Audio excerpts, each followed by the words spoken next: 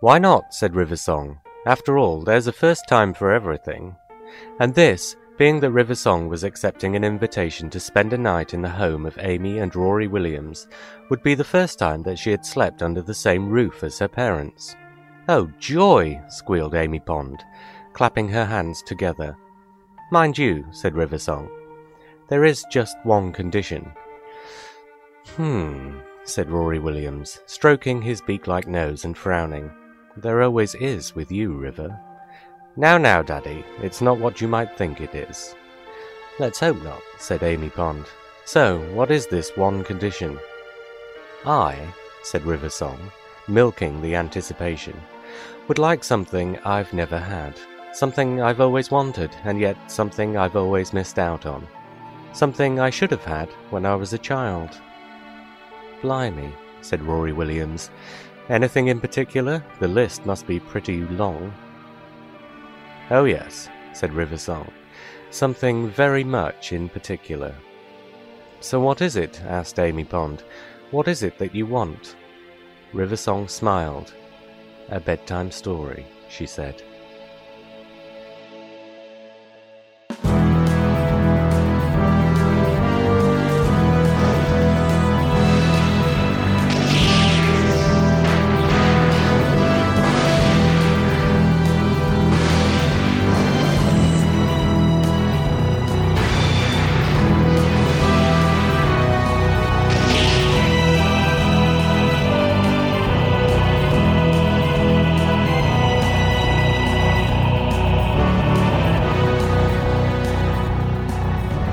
River Song's Bedtime Story by Stephen Muppet, Part 1.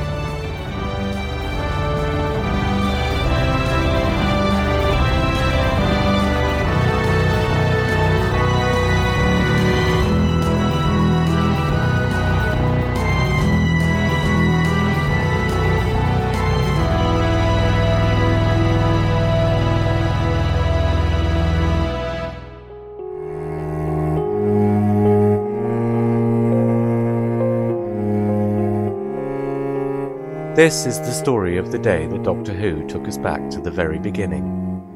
The very beginning? The very beginning of what? Don't interrupt. This is the story of the day that Doctor Who took us back to the very beginning of his travels in time and space. Back to the 23rd of November 1963, and a little junkyard in Totter's Lane in London. We were standing in TARDIS when he suggested it.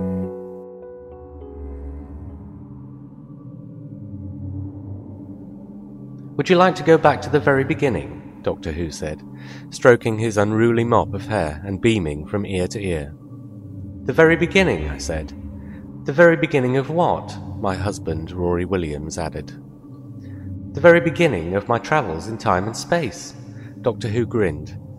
"Back to a little junkyard in Totter's Lane in London, November the 23rd, 1963, the day I began my travels."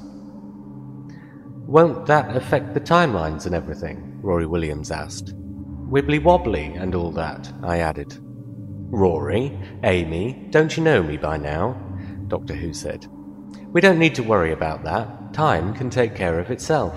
At least I hope it can. But hey, don't you want to see for yourselves? Meet the original me?" "Okay," said Rory Williams. "That could be fun," I added. "But I thought you were an alien, Doctor. A time thingy," Rory Williams said. "Yeah, a Time Lord from the planet Gallifrey in the constellation of Kasterborous," I added.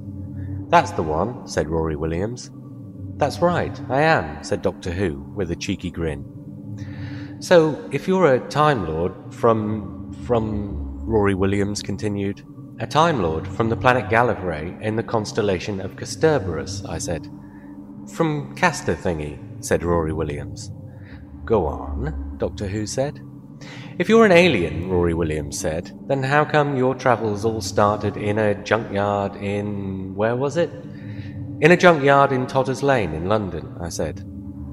"Ah," said Doctor Who. "Yeah," I said, "and I thought you were 906 or something." "That's right," my husband Rory Williams chipped in. "You said it was the 23rd of November, 1963, I said. 1963, what's that, about 50 years ago? Rory Williams said. That would only make you about twice as old as you look, not 906. Come on, Doctor, explain. Well, you see, it's like this, said Doctor Who. I was born and raised on Gallifrey, and that's where I stayed until I was a grown-up. But I wanted adventure, excitement, new things. And adventure and excitement aren't really what Gallifrey was all about, so I left. Doctor Who paused. So far, so that doesn't really explain anything, Rory Williams said. Well, said Doctor Who slowly, it's like this, you see. We left under something of a cloud. We? Said Rory Williams and I together. You've got to love that man. We, said Doctor Who. That is, my granddaughter and I left under something. Granddaughter? Exclaimed Rory Williams. You have a granddaughter? I exclaimed. Why, yes, said Doctor Who, with a glint in his eye. And we left Gallifrey under something of a cloud. And so we came to Earth and waited. Doctor Who paused again and looked at the pair of us as we stared gobsmacked back at him. He was obviously waiting for us to ask him the obvious question. You have a granddaughter? We both said. Doctor Who shook his head. No, he said. You're supposed to ask how long we waited. We waited a long time. We waited until... So you have a daughter as well? Asked Rory Williams. Or a son, I added. You have said Rory Williams. A child, I said. No, a granddaughter. I have a granddaughter. Weren't you listening? Said Doctor Who. Now where was I? Oh yes, we waited until the 23rd of November 1963, I said. We know, added Rory Williams. We waited until it was no longer safe to do so, Doctor Who said. We waited until we were discovered, until our safety was compromised, and then our travels, our adventures began. But that doesn't explain how you look about 20, said Rory Williams, when really you're 906, I said. Wibbly-wobbly, timey-wimey, Doctor Who shrugged. Fair dinkum, said Rory Williams.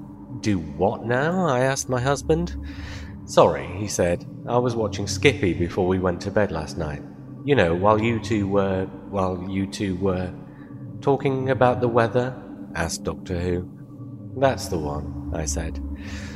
Besides, said Rory Williams, do what now? That's not exactly very Paisley anyway, now is it? So, said Doctor Who.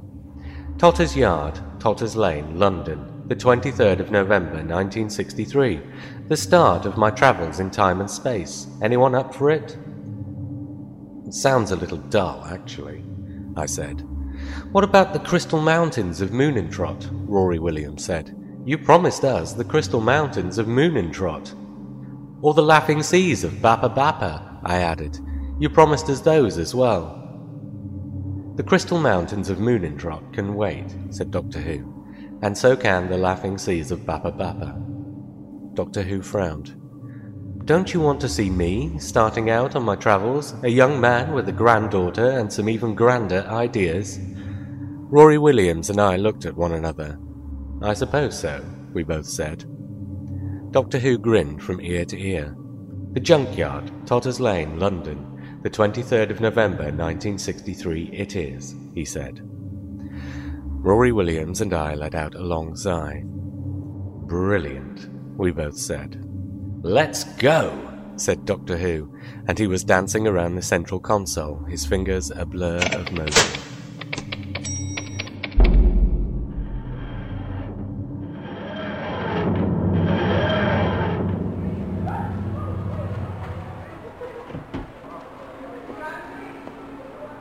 London, you said Rory Williams. A junkyard. Doctor Who stepped out of TARDIS door and looked around. Well, he said, very slowly, it might be London. London my foot, said Rory Williams. We were standing in what looked like the stockroom of a bookshop, a second-hand bookshop, the books littered all over the place in a rather haphazard fashion. Late morning daylight streamed in through the window, and it was rather warmer than we might have been given to expect, if we were also expected to believe that it was a late November day in London in 1963. "You've cocked it up again, haven't you?" I said to Doctor Who. "Not necessarily," Doctor Who said unconvincingly. "I don't believe you," I said, but then my attention was distracted by what sounded like cheering coming from outside the window. We were obviously quite high up in the building, because from where we were standing all we could see was sky. "That's more like it," said Doctor Who, and he was just about to run to the window and find out what was going on outside, when a man who had apparently been standing in the corner of the room the entire time chose this precise moment to make his presence felt. "Quiet, a lot of you," said the man, and we all three of us were only too happy to oblige, given that the man was also holding a gun and pointing it straight at us. "I say," said Doctor Who. "We mean you no harm," said Rory Williams. "Shut up, Rory," I told him. "I say," said Doctor Who, "don't I know you from somewhere?" "I doubt it," said the man gruffly. "I doubt it very much. But maybe one day you will. My name is Lee Harvey Oswald, and I'm here to save the President of the United States of America."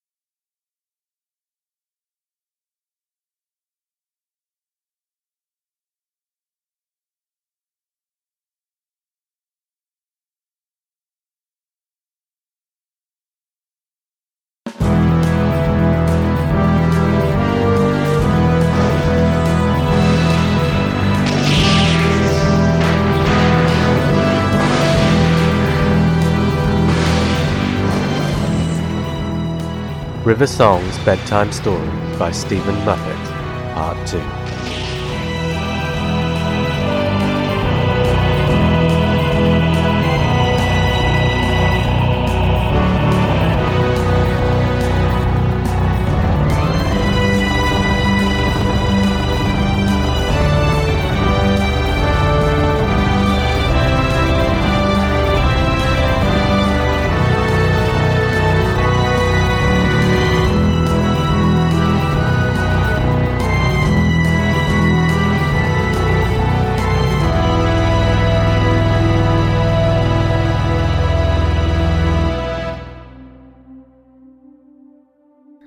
"Good grief," said River Song, who was lying in bed. "This is fascinating. Do carry on." "Thank you, I will," said Amy Pond. And Amy Pond continued telling her story. "You're here to save the President of the United States of America?" asked Rory Williams. "That's not right, is it?" I said, thinking hard. "Not if you're Lee Harvey Oswald. Not unless the Universal reboot affected the whole of mid-20th century American history. The Universal reboot must have affected the whole of mid-20th century American history, my husband Rory Williams told me, if this really is Lee Harvey Oswald." "Shut up," the man said, waving his gun. "I've got a President of the United States of America to save." Lee Harvey Oswald turned back to the window and levelled the gun at something on the ground beneath. Doctor Who had already walked over to the window adjacent to Lee Harvey Oswald and was staring down towards the same spot below them. Rory Williams and I rushed over and joined him. Underneath us, the President of the United States of America's motorcade was slowly making its way down Elm Street, the warm sunlight streaming down and cheering crowds all around it. And a sinister-looking figure standing on a grassy knoll overlooking the motorcade was aiming a futuristic-looking weapon at the President of the United States of America's car. "If you prevent this assassination," Doctor Who said to Lee Harvey Oswald, "you'll change history. You'll create a disturbance in the timeline so big, so catastrophic, that anything could happen. You won't just change history, you'll also be changing the future." I have my orders, Lee Harvey Oswald said, and pulled the trigger. Nothing happened. Dog it! Lee Harvey Oswald said, lifting the gun and looking it over intently. You must have disturbed me at a vital moment. I forgot to take the safety off. Darn and dog it!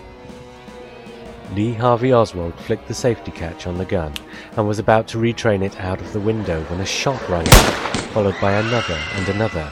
"Oh, shoot!" Lee Harvey Oswald exclaimed.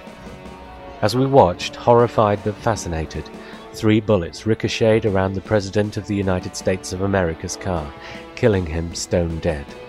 Dog it, dog it, dog it! Lee Harvey Oswald swore, and turned panic-stricken for the exit. We've got to get out of this place. The cops will be here any moment. "Wait a second," said Doctor Who, catching Lee Harvey Oswald by the arm. "Orders from whom?" Lee Harvey Oswald pulled his arm free and fled towards the door. Don't you know? He said, pointing at TARDIS. You've obviously been sent here to stop me. I should shoot you instead. Lee Harvey Oswald brought his gun up and pointed it at Doctor Who. "We've not been sent by anyone," Doctor Who said, holding his arms aloft in horror. "I don't know what you're talking about." "We really weren't sent by anybody," I added. "We arrived here by accident," Rory Williams chipped in. "We're supposed to be in a junkyard in London." London? Whatever, said Lee Harvey Oswald, dropping the gun to his side again. This whole thing's messed up anyway. And with that, Lee Harvey Oswald was gone. "What do we do now, Doctor?" Rory Williams said. "Follow him," said Doctor Who. We bolted through the door and found ourselves at the top of a staircase. "He can't really change the future, though, can he?" I asked as we began our hurried descent. "Of course he can," Doctor Who said. "Anyone can change history just by being in the wrong place at the wrong time. Just remember, this isn't history to the people here. This is now. This is the present. This is actually happening." "But who was that man?" asked Rory Williams. "I mean, where did he come from? He's not the real Lee Harvey Oswald, is he?" "Who else would he be?" Doctor Who said. "We've arrived at a pivotal moment in your planet's past, and somebody, somewhere, is doing their level best to mess around with it." We arrived at the bottom of the staircase, and in front of us a glass door led out onto the street. We could just see Lee Harvey Oswald making his way through the milling crowds of screaming, crying people towards the distant grassy knoll. There was already a heavy security presence mingling among the moaning, mournful mob. "Where's he going?" I asked. "He can't get home," Doctor Who said, holding something aloft in his hand. "He's trapped here, so he's probably going to try and make things right for whomsoever it was that sent him." "And I have a feeling you know who that is," Rory Williams said. I took the thing Doctor Who was holding up out of his hand. It was a kind of bracelet covered in futuristic-looking dials and buttons. "What is this?" I said, slipping it over my wrist. "It's a travelling device," Doctor Who said. "A vortex manipulator. It's what the Time Agency use in the future to allow their agents the freedom to travel anywhere in time. Lee Harvey Oswald is a time agent from the 51st century." "And he's trapped here in 1963, Rory Williams said. "Because you've got his vortex manipulator," I added. "Quite so," Doctor Who said. "Now, Amy, Rory, this is important.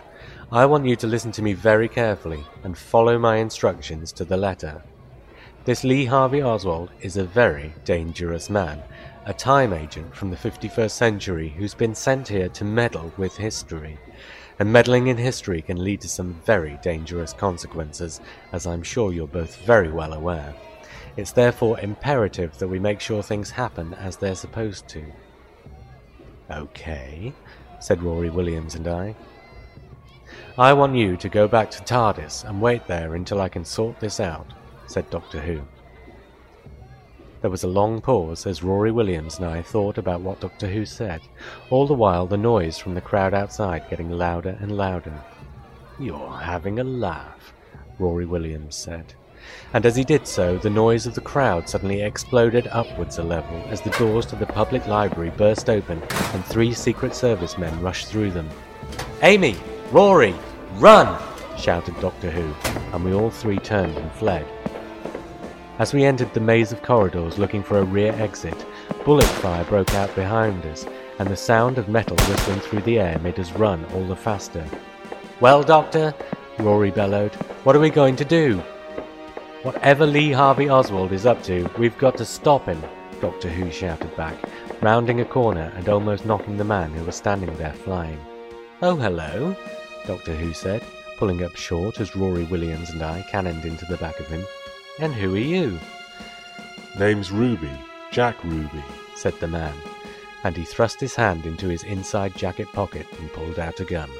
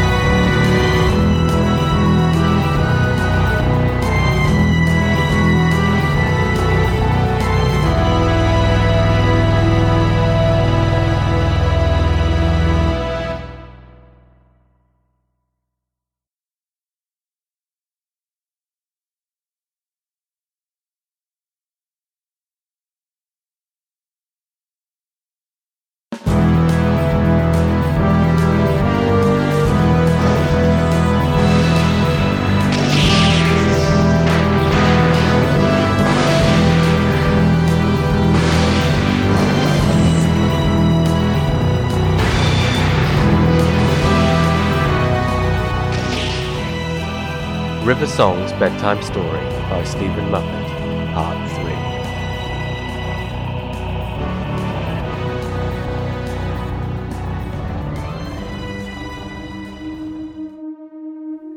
"This is glorious stuff, just glorious," River Song said, grinning madly from her bed. "I can't wait to hear what happens next." "Then shut up and listen," said Amy Pond, and she continued telling the story. "And what are you doing here?" asked Doctor Who, looking at the man's wrist. Jack Ruby was wearing a vortex manipulator. "Ah," said Jack Ruby, looking first at Doctor Who and then at me, noticing the vortex manipulator I'd earlier slipped over my own wrist. "Lee Harvey Oswald, I presume? It seems I've arrived too late. Not to worry, a slight change of plan will put things right. Strange, I assumed you'd be a man, nevertheless." Jack Ruby turned his gun and pointed it straight at me. "Wait," said Doctor Who. "What are you doing?" Jack Ruby looked him in the eye. "I'm here to avert the prevention of the assassination of the President of the United States of America," he said. "And if I have to kill Oswald here to do it, then so be it." "But this isn't Lee Harvey Oswald," said Doctor Who. "He's outside already on the grassy knoll." "Then who is this?" asked Jack Ruby, giving me the once-over. His eye began to wander. "Her name's Williams," said Rory Williams. "Amy Williams, and she's with me."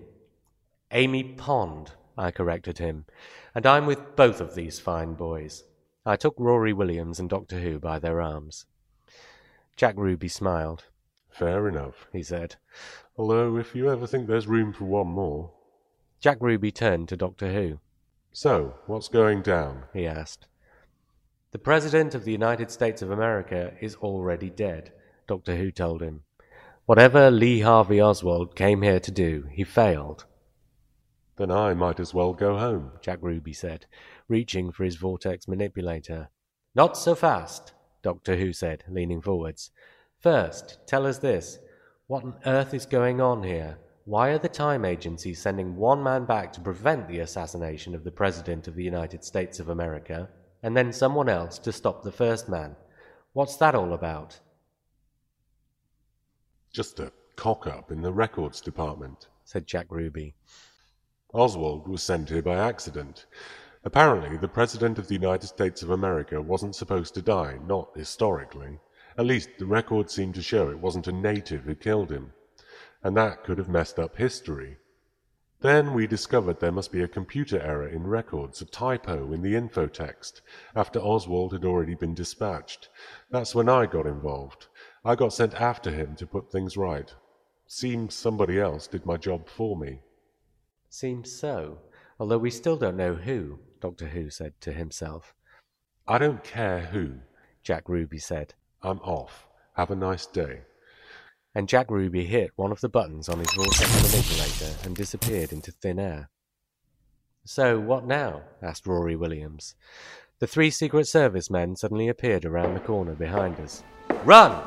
Yelled the Doctor, and we did. So, I yelled as we ran, if Lee Harvey Oswald came back to 1963 to prevent the assassination of the President of the United States of America, and didn't, and Jack Ruby came back to 1963 to avert the prevention of the assassination of the United States of America, and didn't, then someone has assassinated the President of the United States of America, and it wasn't who it was supposed to be. So who did it, and why? Who indeed? That's what we need to find out, Doctor Who yelled back. Aha! Here we go. We had arrived at the back entrance. It's locked, Rory Williams said, trying the door. Never mind, said Doctor Who. Stand back. Doctor Who pulled his trusty sonic screwdriver from his pocket, and with a buzz the door clicked open.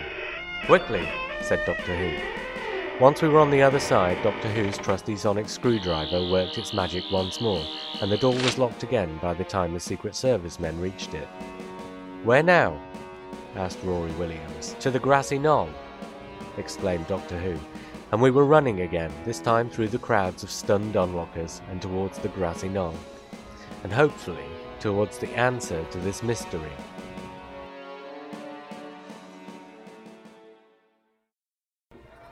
Suddenly, Rory Williams pulled up short, stopping Doctor Who and me as he did so. What's up, Rory? I asked. Look, he said, pointing towards the grassy knoll. Doctor Who and I looked, and as we did, we saw the figure of Lee Harvey Oswald finding itself rapidly surrounded by Secret Service men before being bundled into the back of an unmarked van and driven away. What'll happen to him now? I asked, running my hand over the vortex manipulator still attached to my wrist. Will he ever get back to the 51st century? I doubt it very much, Doctor Who mumbled mysteriously before adding, Come on. In a moment we were standing on the grassy knoll with a perfect view of Elm Street in Dallas and the tragedy that had occurred there. Apart from a few trees and the 3 of us, the grassy knoll seemed deserted. There's no one here, Rory Williams said. I shrugged my shoulders. Maybe we should just go back to TARDIS then. I don't think so. I hate an unresolved mystery, said Doctor Who. There must be some clue. Look around. Maybe we can find something. Evidence of the gun that fired those multi-directional bullets, perhaps. This gun, do you mean? Said a voice behind us. Doctor Who, Rory Williams and I turned as one to find 2 familiar-looking faces standing behind us. Faces that I recognized but just couldn't quite place. The elder of the 2 figures was pointing a futuristic-looking weapon right at us. Yes, said Doctor Who. That looks like the gun. More time agents, Daddy, asked the younger of the two figures, as he turned his eyes from the vortex manipulator on my wrist to his rather more senior associate.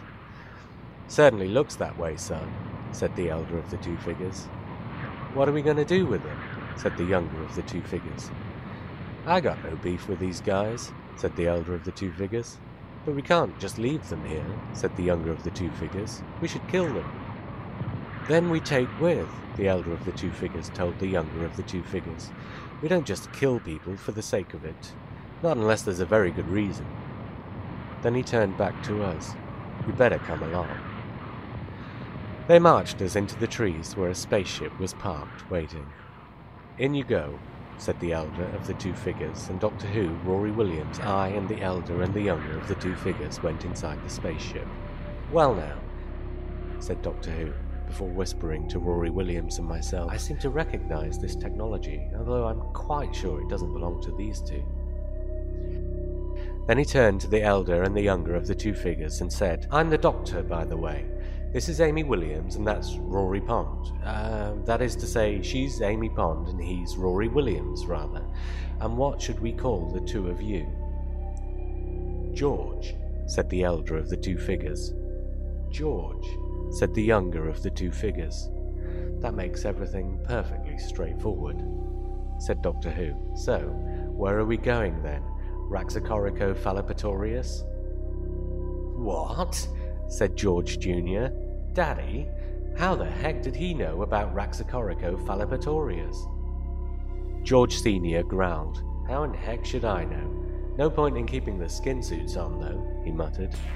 "Thank the Lord," said George Jr. "I was getting pretty darned hot in there." And as Doctor Who, Rory Williams, and I watched on in horror, the two Raxacorico Fallopatorians unzipped their foreheads before stepping out of their skins and revealing the two baby-faced green Slovene within.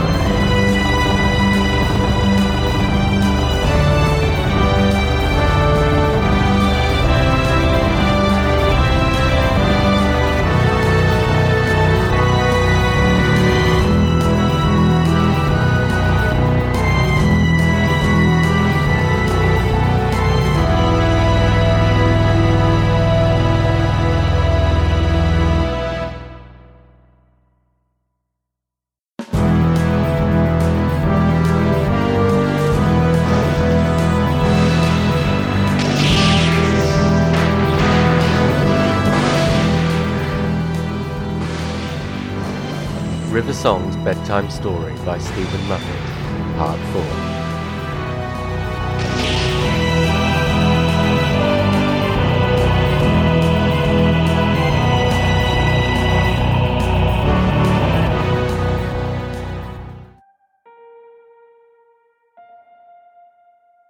"Oh, good show!" exclaimed River Song from the bed, clapping her hands together. "This story just gets better and better." Amy Pond scowled down at her. "Are you going to let me finish this story, or what?" she said. "Oh, do go on," said River Song, smiling sweetly. "Slitheen!" exclaimed Doctor Who, just as I thought. "Slitheen?" asked Rory Williams, perplexed. "What's a Slitheen?" I asked. Doctor Who gestured towards the two enormous baby-faced green aliens. "Those are Slitheen," Doctor Who said. "Enormous, baby-faced green aliens from the planet Raxacorico Fallopatorius, and interested in only one thing, profit." "Correct, humans," said George Sr. "Now, watch us put the rest of our plan into action. Watch and learn." With the flick of a few switches, the spaceship was taking off. "What about TARDIS?" asked Rory Williams. Yes, Doctor, what about TARDIS? I said. If we can't get back to her, we'll never be able to get home again. Doctor Who shrugged. Where are we going, anyway? Asked Rory Williams. Raxacoricophalopatorius, I said. Wait and see, said George Senior. We're going to the future, exclaimed George Junior. We're travelling through time. We stole a time engine, and we're travelling through time, going to the future. Doctor Who smiled as he heard the news. That's bad, isn't it? I said. I should think so, said Rory Williams. Maybe not so much, Doctor Who whispered. Where exactly in the future are we going? He asked the two Georges. 1968, June the 5th to be specific, said George Senior. We're going to Los Angeles, said George Junior, rubbing his enormous green hands together. Doctor Who grinned again. Isn't that bad then? Rory Williams asked. Don't be silly, I told him. Of course it's bad, isn't it, Doctor? Maybe not so much, Doctor Who whispered, and as quick as a flash, Doctor Who took hold of my wrist and dialed the vortex manipulator, and, before I could say, what the heck are you doing, we were travelling through the blue and the silver of the time vortex, and the next thing we knew, we were standing next to TARDIS in the library in 1963 once again. What the? Rory Williams said. What about the Slitheen? I said. What about their evil plan? Yeah, said Rory Williams. What about changing the future and terrible consequences and all that? Oh, said Doctor Who, I think things will probably work themselves out in the end. Huh? Said Rory Williams and I. Doctor Who opened TARDIS door and the three of us stepped aboard. The door closed behind us, and with a few swift hand movements over the central console, we were on our way once again. Doctor, said Rory Williams. Doctor Who smiled enigmatically. Doctor, I said, are you going to tell us what just happened out there, or what? Think about it, said Doctor Who. The 5th of June, 1968. What happened on that day? How, in the name of Dickens, would I know? I said. Oh, I get it, said Rory Williams. The other Kennedy assassination, wasn't it? That's right, said Doctor Who. And those two Slitheen, who are they really? I recognized them, I said, but I couldn't quite place them. Oh, come on, said Doctor Who. George Senior and his son, George Junior. Who else could they be? The President's Bush, exclaimed Rory. Quite correct, said Doctor Who. And all that's happening here is that history is being allowed to run its natural course. But they're running around killing presidents, I said. Presidents and potential presidents, said Rory Williams, and good ones at that. Nevertheless, said Doctor Who, that's what's meant to happen. Jack Ruby got it, although he didn't realize it. He said it wasn't a native who killed the President of the United States of America in 1963, and he was right. It wasn't a native of this planet, is what he probably didn't realize. No wonder the Time Agency thought it was a computer error. And you're just going to let it happen? I asked. You're just going to let a pair of Slitheen masquerading as the President's Bush run around in time and America, bumping people off? Doctor Who smiled. I don't think they were masquerading, he said. I'm pretty sure they really were the President's Bush. You're joking, said Rory Williams. Just wiping out the competition, Doctor Who said, eradicating the previous dynasty in order to pave the way for their own. And you're just going to let them? I asked. Far be it for me to interfere in established history, said Doctor Who. Besides, the President's Bush are probably the funniest presidents your planet's ever had. You wouldn't want me to change that, would you? Well, that was great, said River Song, yawning ostentatiously. Your first bedtime story, said Amy Pond. You enjoyed it, then? Asked Rory Williams. Oh, yes.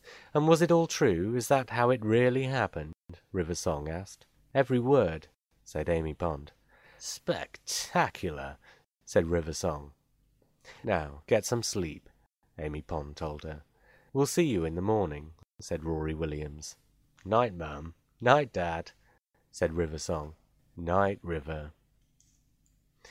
Amy Pond and Rory Williams left the room, closing the door and switching out the light behind them.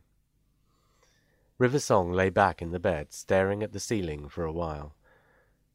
After a moment there was a slight rustle, as if a breeze had blown through the room. River Song looked up to see the figure of a man standing by the bed. "Ah, Ruby," she said, quietly. "Madam Controller," said Jack Ruby, inclining his head slightly in a deferential manner. "How did you find me?" River Song asked. "I knew where you'd be," said Jack Ruby. There was a pause. "And how did your mission go?" asked River Song. "It went very well," said Jack Ruby. "Mission accomplished." "So history was allowed to run its natural course," said River Song. "Thanks to you, Jack?" "That's right, madam," said Jack Ruby. "And Oswald?" asked River Song. "Ah, Oswald," said Jack Ruby. "I'd forgotten about him." "Where is he?" asked River Song. "Can't rightly say," said Jack Ruby. "although I'm pretty sure he must have come home." "And how would he have managed that?" said River Song, "without the vortex manipulator?" "Oh," said Jack Ruby. "The girl." "That's right, the girl," said River Song. "Oh," said Jack Ruby. "We can't have a rogue time agent wandering around in the mid-20th century," said River Song. "Something has to be done about Lee Harvey Oswald." "I suppose so, madam," said Jack Ruby. "You have a new mission," said River Song. "Go back and wipe Oswald out?" asked Jack Ruby. "Go back and get Oswald out," said River Song. "And only if you can't get him out should you dispense with him permanently." Jack Ruby stroked the gun in his pocket lovingly. "It'll be my pleasure, ma'am," he said.